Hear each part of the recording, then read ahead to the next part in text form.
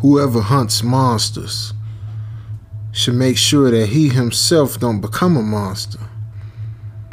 When you stare into the hole stares back into you. The darkness, it's addictive. You know, if I had one wish, it would be for wisdom, you know. Wisdom to make better decisions. But I guess I didn't really have a choice. Most likely, they're gonna shoot this poor girl and her kid, and I'm not really numb enough to stand by and watch. At least not yet.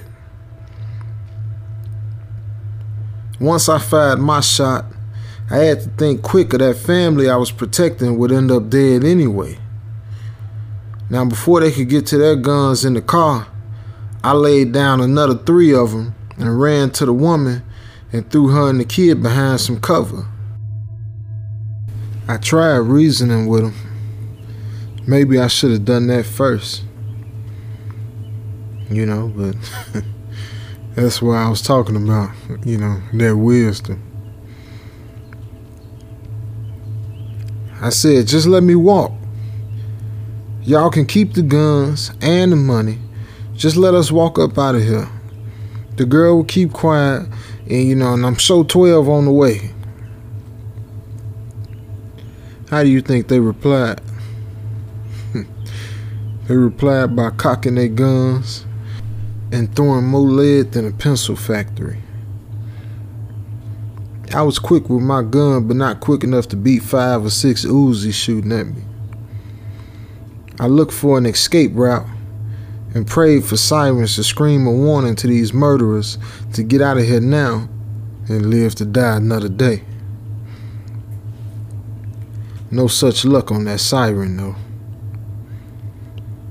I grabbed the woman and we headed for a building, using the pallets full of junk around us for cover and whatever else we could hide behind.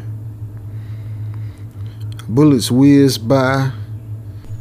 Everything around us was lit up. But somehow, we made it into the building safe. I don't know anything about how smart this girl is, but she was smart enough to shut up, move fast, and keep her head low. I heard the gunfire stop and I heard sirens closing in. I heard them rush to get the guns loaded and dip out. We should be safer now, right? Once I was sure we were safe and I watched the police look around and try to find some idea of what went on right there, I finally took some time to talk to her. What are you doing here? You know, why are you here in the first place? So you don't even know what you just messed up, do you? She was sitting there quiet. I guess she was still shook up, and you know, I could understand that. But at the time, my anger got the best of me. I know it wasn't her fault. It could have been anybody passing through. Just stumbled across a dumb cop making a dumb move, trying to set up some dummies. It could have been anybody, right? I told her I was sorry, and I told her don't ever come in that area again. Period. I walked her to the bus station and gave her the little money that I had on me and told her, it don't matter where you go, just go far. Just go far. Take your kid and go. By now I was feeling sad and I really wanted to give her a hug, man. And me, I ain't had one in so long. And I could tell she was longing for one herself.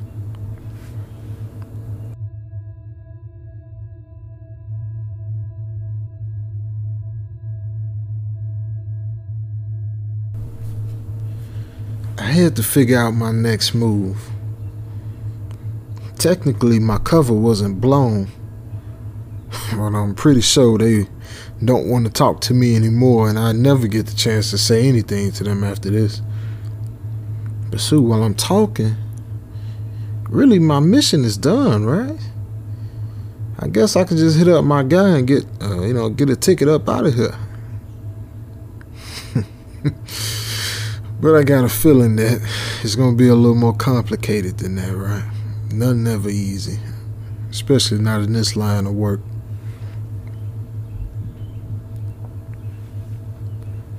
I guess the big dogs caught wind of the whole AK deal, and now the op was shut down. The new plan was to bust them with the possession of the guns. The city couldn't take any more unsolved murders, and even all the overtime wasn't enough to keep the cops happy.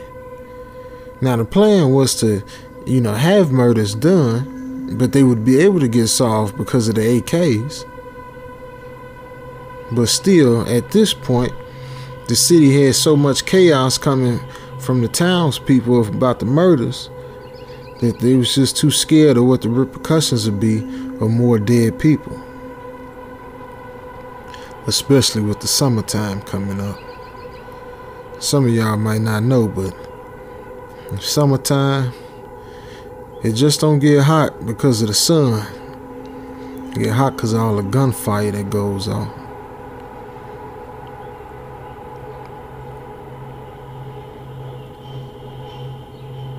Why would he not tell me this before now? I felt like my guy was running the game on me. Something wasn't right, man. They always reach out to me. Why change up now? How do you come across information like this and you don't hit me up and let me know? But before I could really question him, he threw a big bonus my way just to keep me listening, because I threatened to hang up and get on the first thing smoking back to my city. He asked me to find out where they took the guns and get police in there to make arrests. See, but to this day, no one in Double M has ever been to jail. They would rather die or kill first. I hated him for pulling this last minute stuff on me, but I gave in. I told him I would find the guns, and after that, I'm on my way back, point blank, period.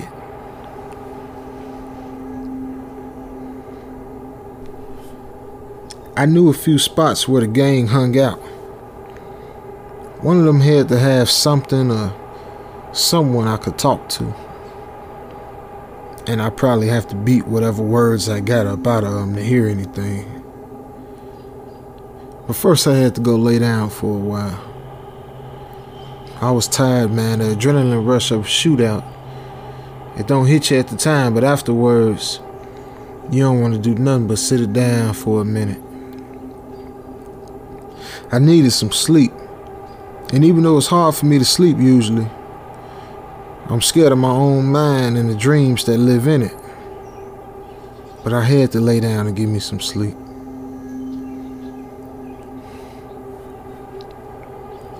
Every dream I have is like a bad movie. The type you watch at home on a Thursday night with your lady.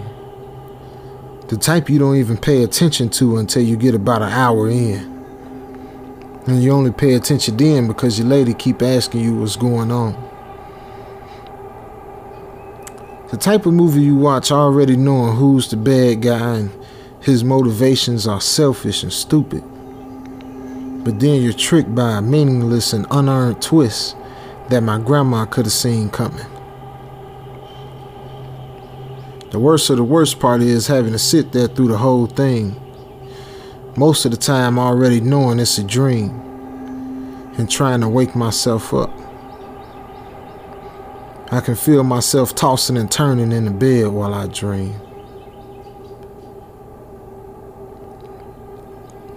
Tonight's movie featured a fool who fell in love with his job, put the happiness of his bosses before his own self.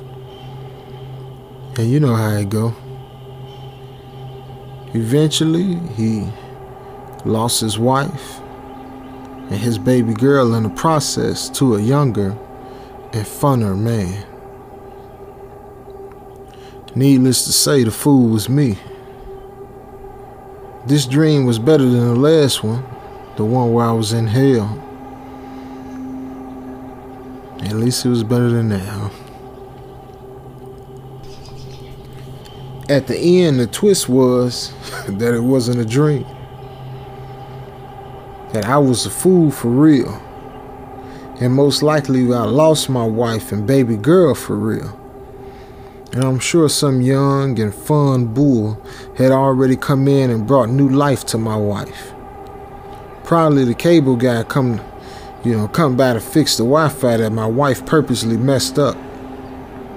She wasn't the most internetically inclined, so she probably just unhooked the cord and blamed it on the baby. I almost wanted to cry at the thought of it. But your emotions are skewed in dreams.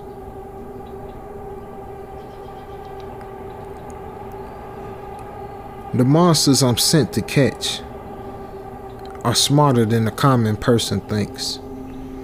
Just because someone is evil doesn't mean that they aren't educated. They only spend their time being schooled by the streets and the morals of the others. I understand them though. But I don't understand why they do what they do. It seems stupid to me. But I'm sure they feel the same way about me.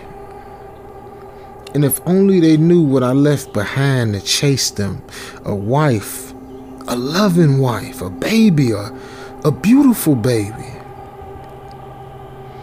I left them behind, but they bring their families along for the ride. It's dangerous, man, way more dangerous. But at least they get to see true love. Somebody right there, right by their side during their time of need. I'm jealous of that. Is true love sticking by a husband that you know is a murderer and thief? Or is true love sticking beside a husband that hunts murderers and thieves? The first wife, at least she along for the ride, the ups, the down, there's no secrets. She know who her husband is. She know what he goes through. She know what he does. But the second wife sits at home and shops and goes to the gym in way too tight tights and enjoys her misery. She probably wouldn't even recognize me if she seen me at work, seen me in the street. I'm selfish. Even as selfless as I am at work, on a job like this, I'm still selfish as a 1-year-old. And I put my own will way over what's best for my family.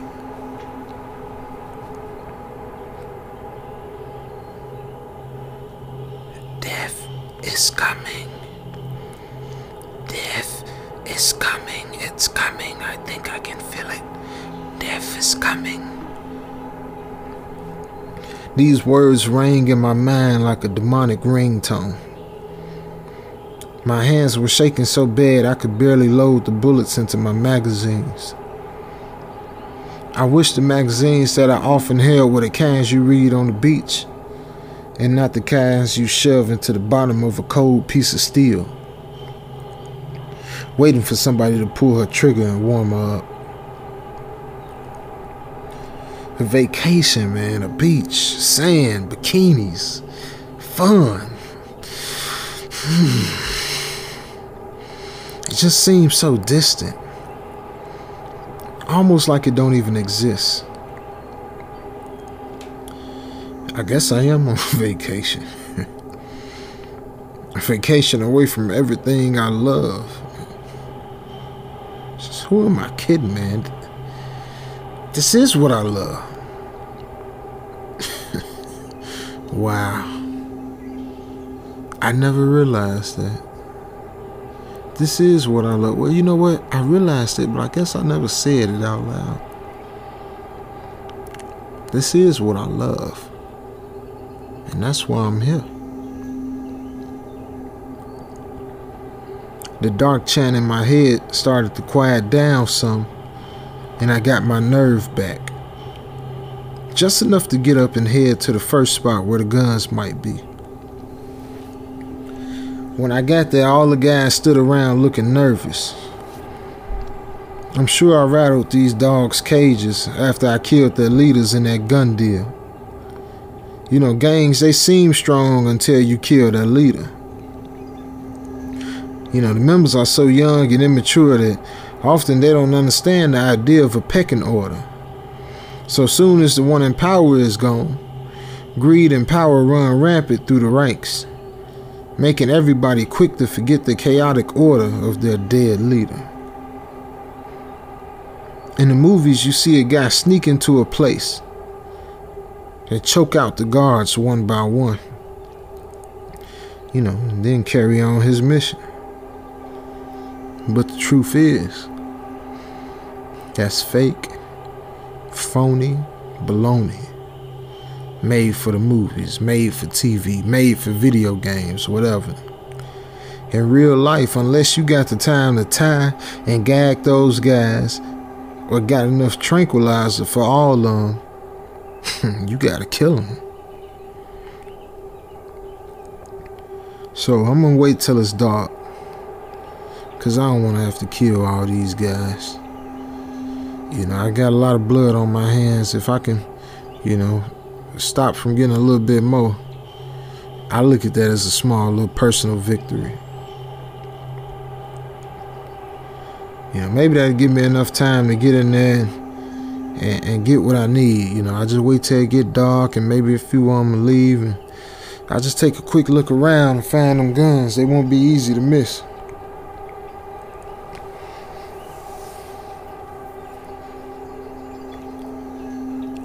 The sun made its way behind the building. It slow danced through the sky, a countdown to my dumb plan. I took a few empty water bottles with me, along with some duct tape. It didn't make a perfect silencer, but it was better than nothing. I made my way through a hole I cut in the gate and snuck in. Every step careful as a house cat. The gang was pretty easy to sneak by.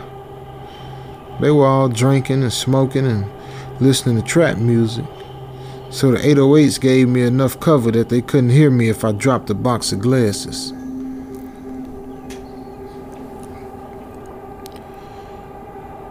I saw some crates under a tarp. I wasn't sure, you know, if they were the ones I was looking for, but I had to get closer and check to make sure. If I sent the police on a dummy mission, they would take the guns into a hole so deep, only God himself could find it. And my mission would be an even worse failure than I already feel like. I got close and moved the tarp enough to peek inside. It wasn't what I was looking for. It looked similar, you know, to the crates that I gave them, but it wasn't them. I put the tarp back and made my way back out of there.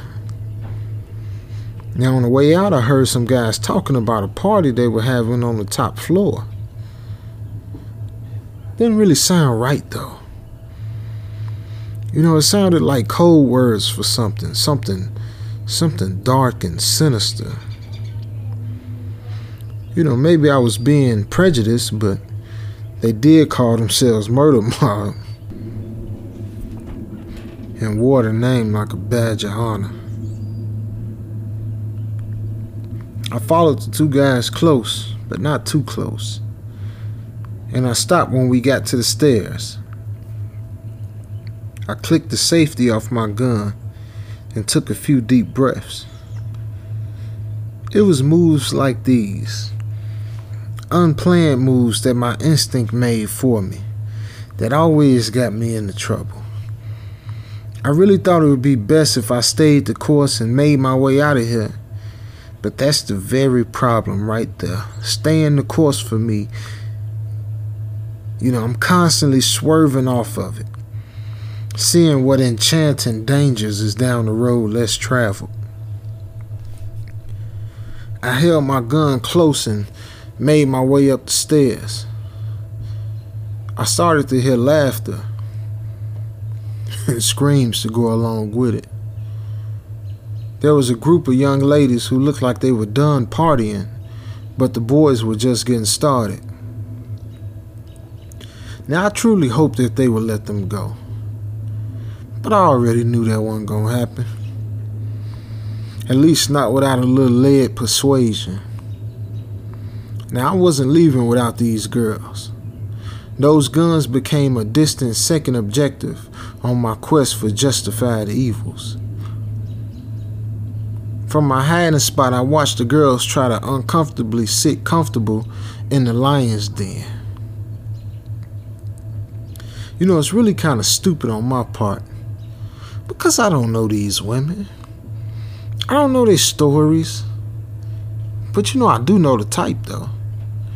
You know, every week they probably get into it with some guys, trying to be cool and biting off more than they can chew.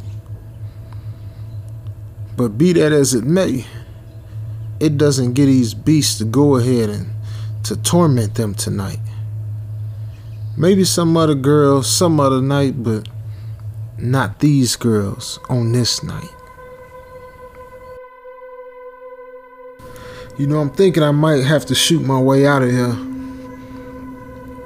There ain't no way they gonna let me walk up out of here, especially with tonight's entertainment. The gun was hard to hold from the sweat in my palms. I'm surprised the handle hadn't rusted.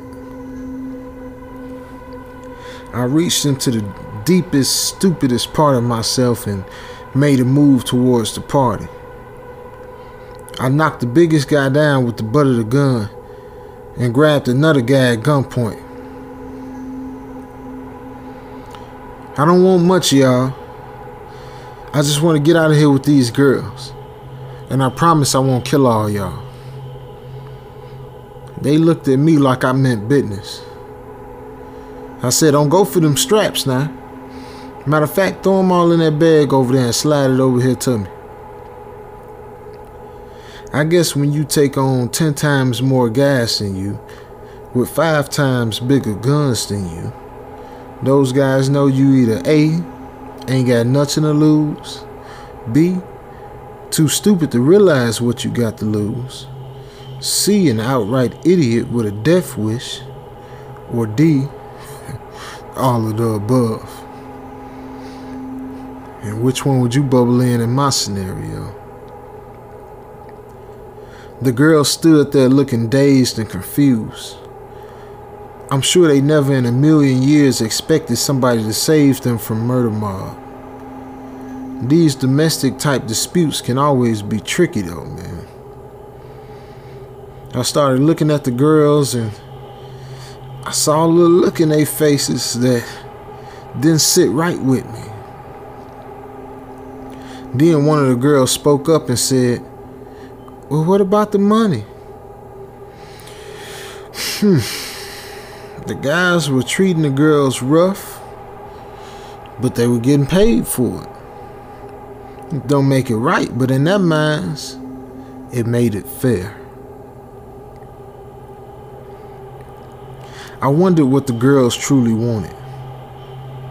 Did they want to get away, or did they want to get paid? They can't have both. I motioned for them to come, but they kept standing there, still looking lost. I said, so what's wrong with y'all? You gonna put up with this for money? How much? A few $100s worth of your dignity? You don't know these guys, and you think they gonna stop at smacking you around a little bit? These guys will kill you for fun, especially if you don't get them everything they want and more. One of the girls spoke up, saying she needed the money, saying they all needed the money. The other girls looked at the floor in agreement. I wanted to smack them myself, man. Not for the, the same reason as Double M. but to try to smack some sense into him. Probably be an even further waste of my time. Listen here, girls. I'm gonna leave. So one more time, are you coming or not? The leader of the girls spoke up again. We need our money first. Make them pay us, then we can go. Girl, is you crazy? Man, I ain't got no time to be trying to get money out these boys. We need to get up out of here. Then one of the guys spoke up. Look, man, you trying to be Captain Save-A-Thought, and these girls don't care, Shaw. They just want their money. And they want to have a good time, man. So I'm going to be nice. I'm only going to bust your head halfway open for interrupting our party. Just then, I knew I would be dodging bullets like raindrops. Before they could get to their guns, I had already dropped 4 of them and put one in the big guy knocked down early. The one who I held at gunpoint turned and charged me, knocking me to the ground. I wasn't mad at him though, because I was able to use him as a shield from the other guys. They started shooting at us and he started freaking out, telling them to stop firing. I kicked him off and fired back and headed to the exit. I slammed the door and put a pipe I saw laying around through the handle to bar it. I had 4 floors of stairs to make it down, and I don't think I ever touched more than a quarter of them. The guys on the lowest level didn't hear the shots, so I had the chance to still get out of there before they made it downstairs and filled them in on what happened. Everybody was good and drunk now, and it seemed half of them was gone. So it was pretty easy for me to make my way out the same way I came in. I could hear the music cut off and a bunch of screaming once I got a few yards away from the place. I had really messed up these guys' night. Shoot, I messed up their whole day. I know they'd be on the prowl all night long looking for me. I hope that someone heard the gunshots. Logic told me that someone somewhere had to hear machine gun fire. Logic never made no sense in the streets though. I don't know what to do at this point. I still had my mission, but now they're gonna put the word out about me. It's true what they say. Only fools rush in.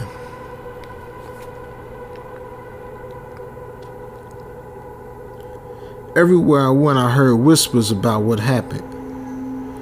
Nobody had the real story though, but they had a story nonetheless. I don't think I killed any of those guys, at least I hope not. I got enough bodies on me as it is, man.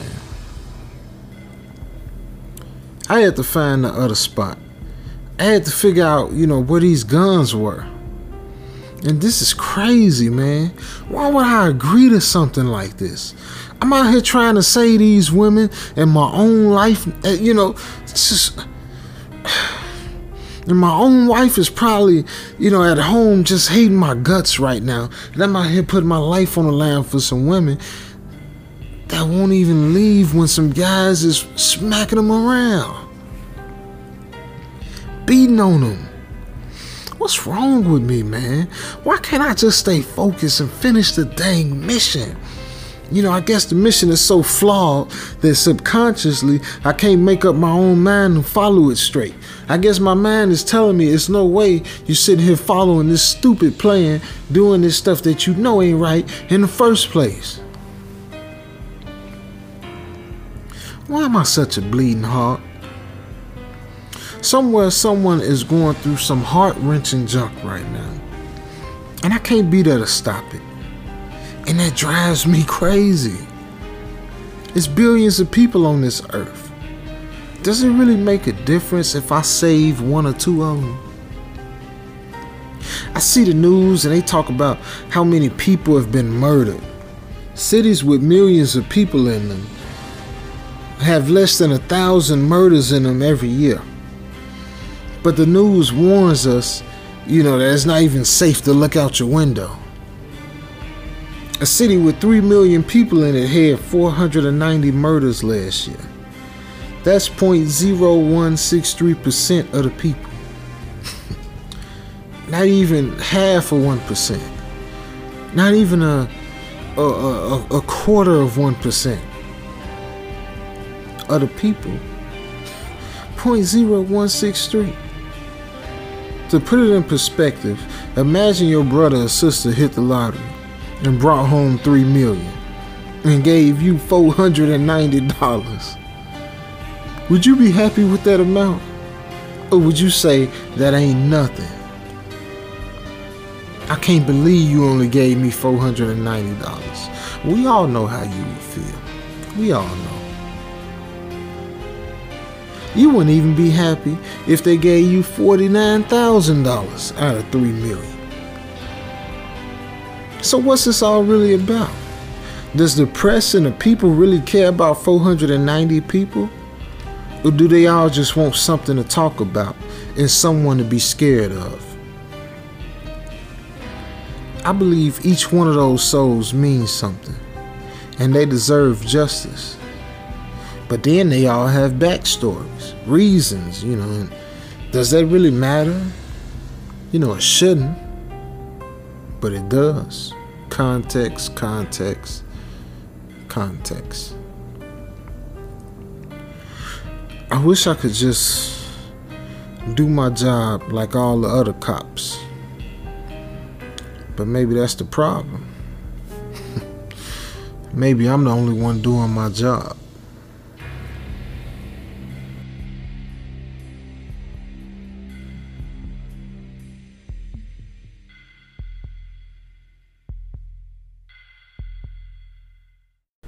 I live in a small little town and nothing really exciting ever really happened. It's one of those small little towns where generations pass on traditions to the next generation. Now, me, I like the area, but, most of my, folk now, man, they just decided to move towards the big bustling cities and get caught up in the hustle and bustle, man, where there's a bunch of noise, bunch of excitement, parties going on, late night life around here.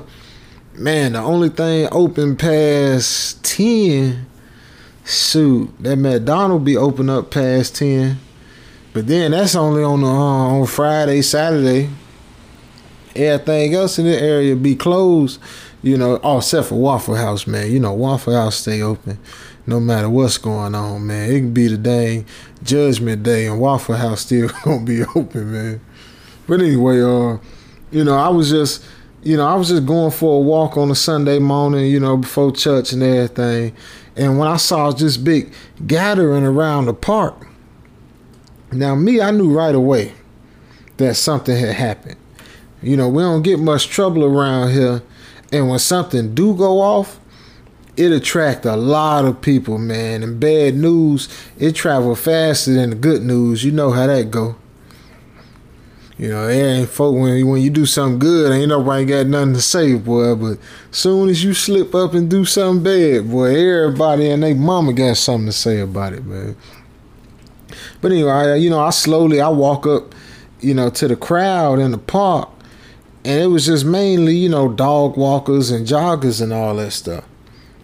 Now, what I saw on the ground, it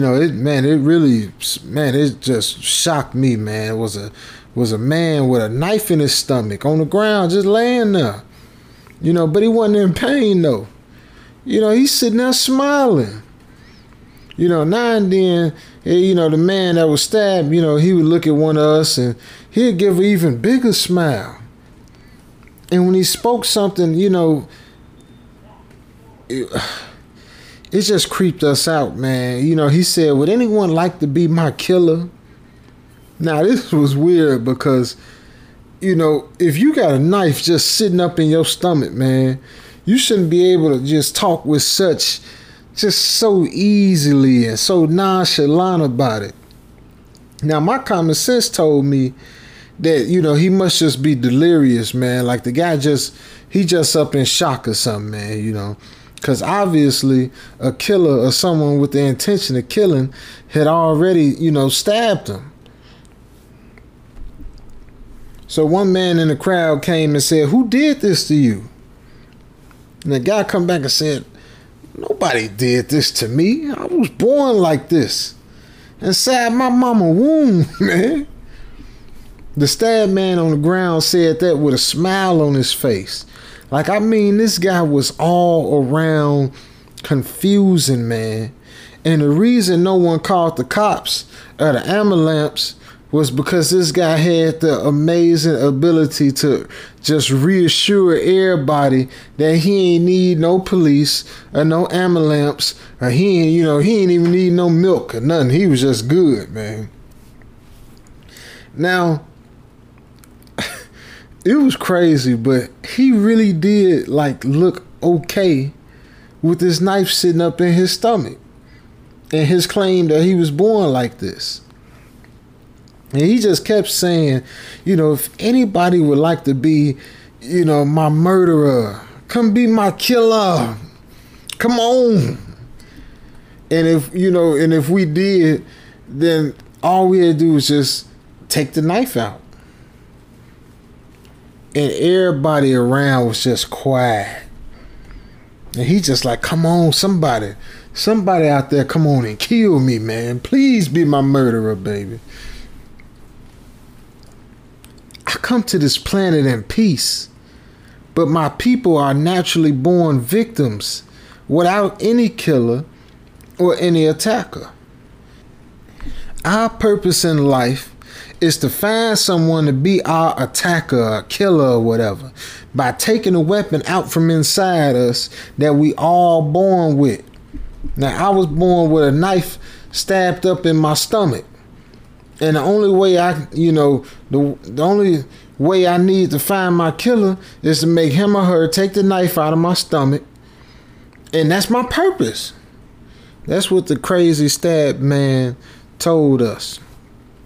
That he needed somebody to pull the knifelesses up out of his stomach, man.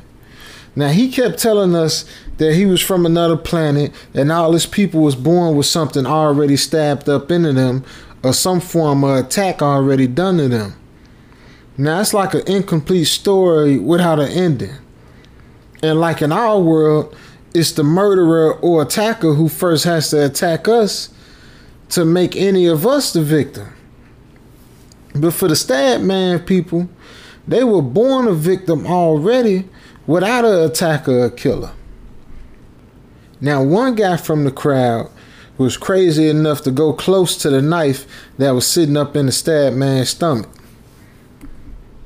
Now, as he was getting close to the stab man, he started to become, more, like at first he was like nervous, like shaking nervous, but then he just started to calm down a little bit.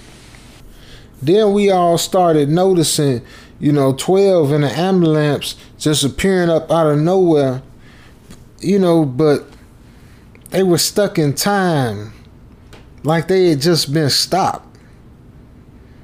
And then memories started to be invented into our minds so that there was a logical explanation of how the stab man got stabbed.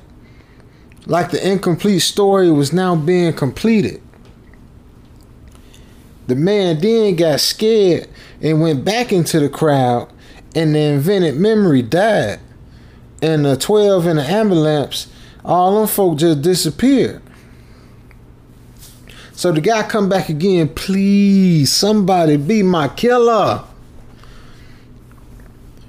I don't want to be a murdered victim without a killer anymore." The stab man just pleading, man, just pleading with us, man. Then an old man came up out the crowd and said, "You know what? Forget it. I'm old. I might as well die in prison, where I got free food, shelter, and a dang TV." and he slowly started plucking a knife up out the stabbed man's stomach. And 12 and the ambulance people were now coming up out of nowhere again, but this time they was getting closer to us. And we all started to get invented memories of how the stabbed man got stabbed, just boom, right into our minds. He was stabbed because the old man tried robbing him, and the guy tried fighting back. And that was the memory which was just fixed up into all our minds. The stabbed man died, but had his smile like his life purpose was now complete, and he was no longer a victim without an attacker, a killer. And of course, they threw that old man up in prison, man. Now, if you ever go past someone who's been stabbed or attacked in any way and is begging someone to be his attacker, a killer, just keep on walking, shawty. Their alien race is a strange race, and they look harmless, but they cause a whole lot of change. More change than an arcade.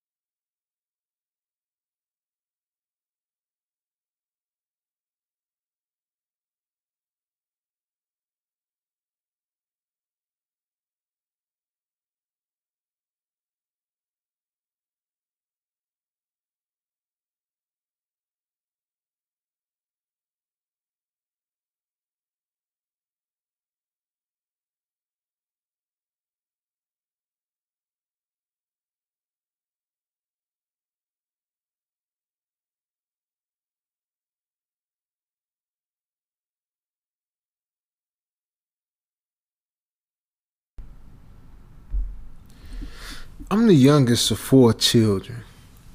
I got my brother named Titus, and my sister named Nydia, and my other sister named Laverne. She had an old lady name. And my brother Titus has always excelled in just about every sport, man. I'm talking about basketball, baseball, football, even bowling, man. Whatever he touched, he was the man. And he was quite the ladies' man in high school, too. And he eventually received a football scholarship to a major university, after graduating. Signed with the New York Jets and all that. He was straight. Nydia is a talented musician and accomplished pianist. I'm just going to be quiet. She had performed all over the world, from Carnegie Hall to the Sydney Opera House. She even performed for the Queen of England on 2 separate occasions. And Laverne, old name having but, was a straight A student all through school and got a PhD in physics from Harvard and is now a physics professor at MIT. Now, my siblings have always had it pretty good, but for me, I was pretty much the screw up, boy. I was the black sheep. Matter of fact, I was darker than black, boy. And I wasn't no good at sports. Had no musical talent.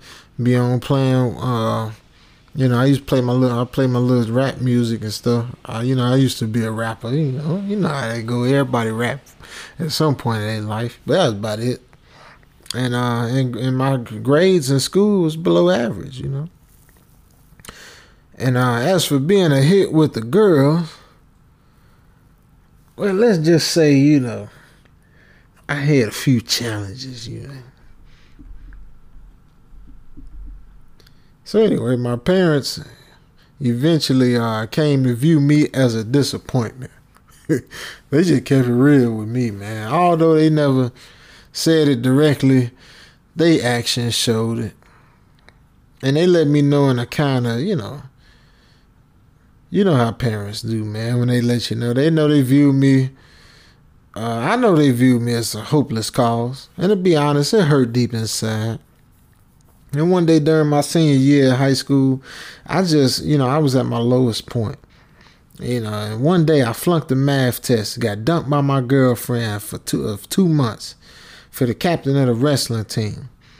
And as I'm walking down the hall toward lunch, I'm just thinking, man, what is my purpose in life? Like, why did God put me on this earth, in the first place, man? Why did he give me my siblings just this crazy talent and smarts and just give me nothing, man? I was feeling so low that I thought about just killing myself right there, man. And now as I'm thinking these thoughts, on the way to the cafeteria, I hear a friendly voice say, "Why so sad?" I turned around and saw a man sitting at a table. The man himself was actually a recruiter for the Army. And it was common to see them armed forces people set up in the cafeteria at my school, trying to recruit students into the service and all that. So I sat down and told him my situation. And the man rubbed his chin and said, the Army can help you find your purpose. We offer all kind of opportunity for young men such as yourself, man. And he handed me one of them little pamphlets, and man, I looked it over, and I decided right then and there that I joined the Army after graduation, and I signed up right up on the spot, man. Now, when I got home and told my parents about me joining the Army, they, of course, handled it with their usual enthusiasm or lack thereof. And my dad was like, "Oh, that's good, son, I guess." And mom was like, "Indeed. I'm sure the Army needs someone to clean out the latrines and stuff." Now, it was right then I went off the walls. I yelled at them for stepping all over my hope, and I was going to make something of myself by joining the Army. And then I left and spent the weekend at my friend's house, man. I just wanted to get away from my folks after that, man. Eventually, the day came I graduated high school, and a few weeks later, I got on a bus to basic training, or boot camp as it's called. Now, I was sent to a place called Fort Pritchard, located 20 minutes east of Atlanta. It was an old base having opened about 3 years before America entered World War I. Now, I was there to meet Master Sergeant Collins, man. It would have been cool if they still had the base in Atlanta. It was that base over there by Fort McPherson, but Tyler Perry bought that mug and turned it into a movie studio. But anyway, shoot, if I was right there in the city, boy, I'd still be partying, man. Kicking with my homie and them, man. But anyway, like Sergeant Collins, man, this was the most worst tempered man I ever met, man. And he was ugly, boy. I'm talking about oogla ugly, man. Had a face like a pig, man. Short, stubby nose, turned up at the end. Big drooping jaws, man. Beady eyes. Looked like belonged to one of them old porcelain dolls. But that man was built, though, boy. Was built like Hulk Hogan, Shaw. And the moment I locked eyes with him, I could tell he already hated me the moment I stepped up off that bus, man.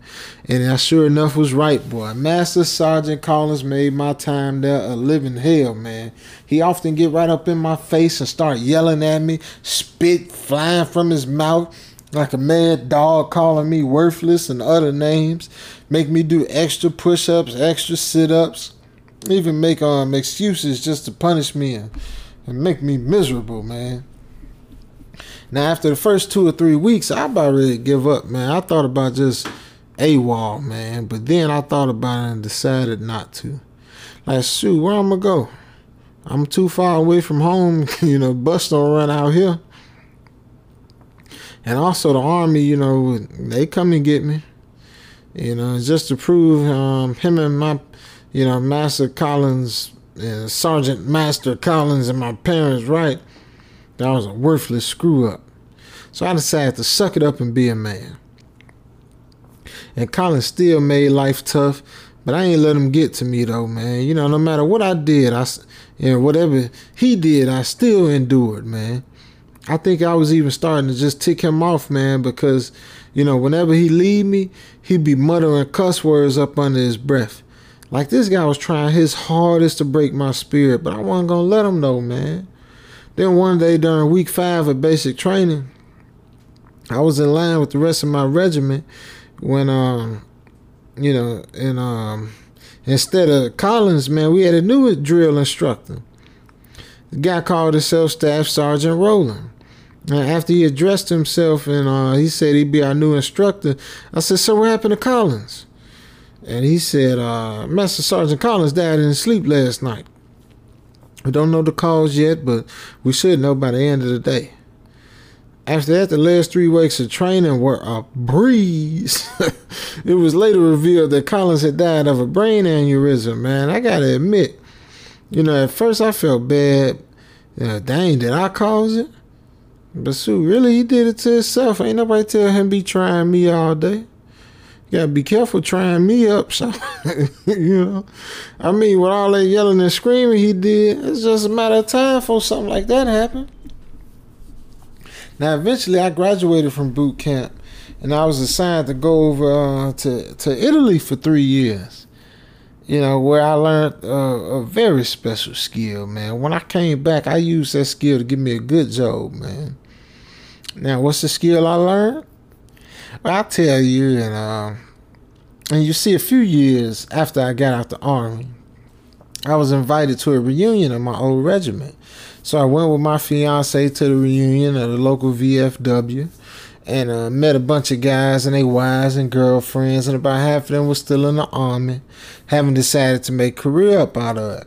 So the reunion was going on and everybody having a good time, laughing, telling stories, drinking, when all of a sudden a blast of cold air just shot through the room.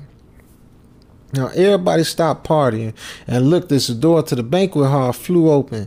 And in steps Master Sergeant Collins. His skin was bone white. And them eyes, man, were just... The whites of his eyes were black as coal with dull orange pinpricks of light right where the iris or the pupil or whatever should have been. Now, when he got to the center of the room, he said up in this big loud voice, "What's going on here? I thought I trained you meatheads to be soldiers, not a bunch of wishy-washy faggots." That's what he'd call us. I don't know what that was, man, a faggot. It's just the thing he said, man. Stupid stuff, man. He did start making all kinds of trouble, man, knocking tables over, just throwing stuff around and all that. Now everybody started panicking, man, but not me, because I had my special skill and I was ready to use it, man. I spoke up and I said, "Hey, Collins, you remember me?" And he turned to me and that light turned red up in his eyes. And he said, "That's Master Sergeant Collins, you worthless pile of nothing." And he drew closer, man, and he continued, "You were worthless the day that you arrived at boot camp, and I bet you're worthless now. You weren't even fit to wear the uniform of the United States Army." And I stood my ground just like I did years before. And I said, "Oh, yeah. What made you so tough back then, and what make you think you so tough now?" I could tell he was getting real angry, man, and that light in his eyes was getting bigger, but I kept going. "If you so tough even after death, then won't you fight me like a man?" At this point, he was filming, man. His eyes were completely red, and he looked over me and said, "If it's a fight you want, it's a fight you're gonna get." And with this, he lunged at me screaming, man. And it was then that I whipped out my little crucifix and hollered, "In the name of the Father, the Son, and the Holy Ghost, I send thee back to where you came, man." And just like that, he just disappeared, man, like a little bubble, and it just popped. You know that special skill of mine? You can learn it. You can learn a thing or two in the Army, man. But there's one thing they can't teach you. I learned my special skill from the chaplain in the base of Italy. Brother Patterson, what they called him. He was trained in some secret stuff, exorcisms that I really can't tell y'all nothing about. And then he trained me, and I got my little certification, So you can probably guess what I do for a living. I'm a professional demon killing, butt kicking, ghost drilling. I was finna say ghost licking exorcist.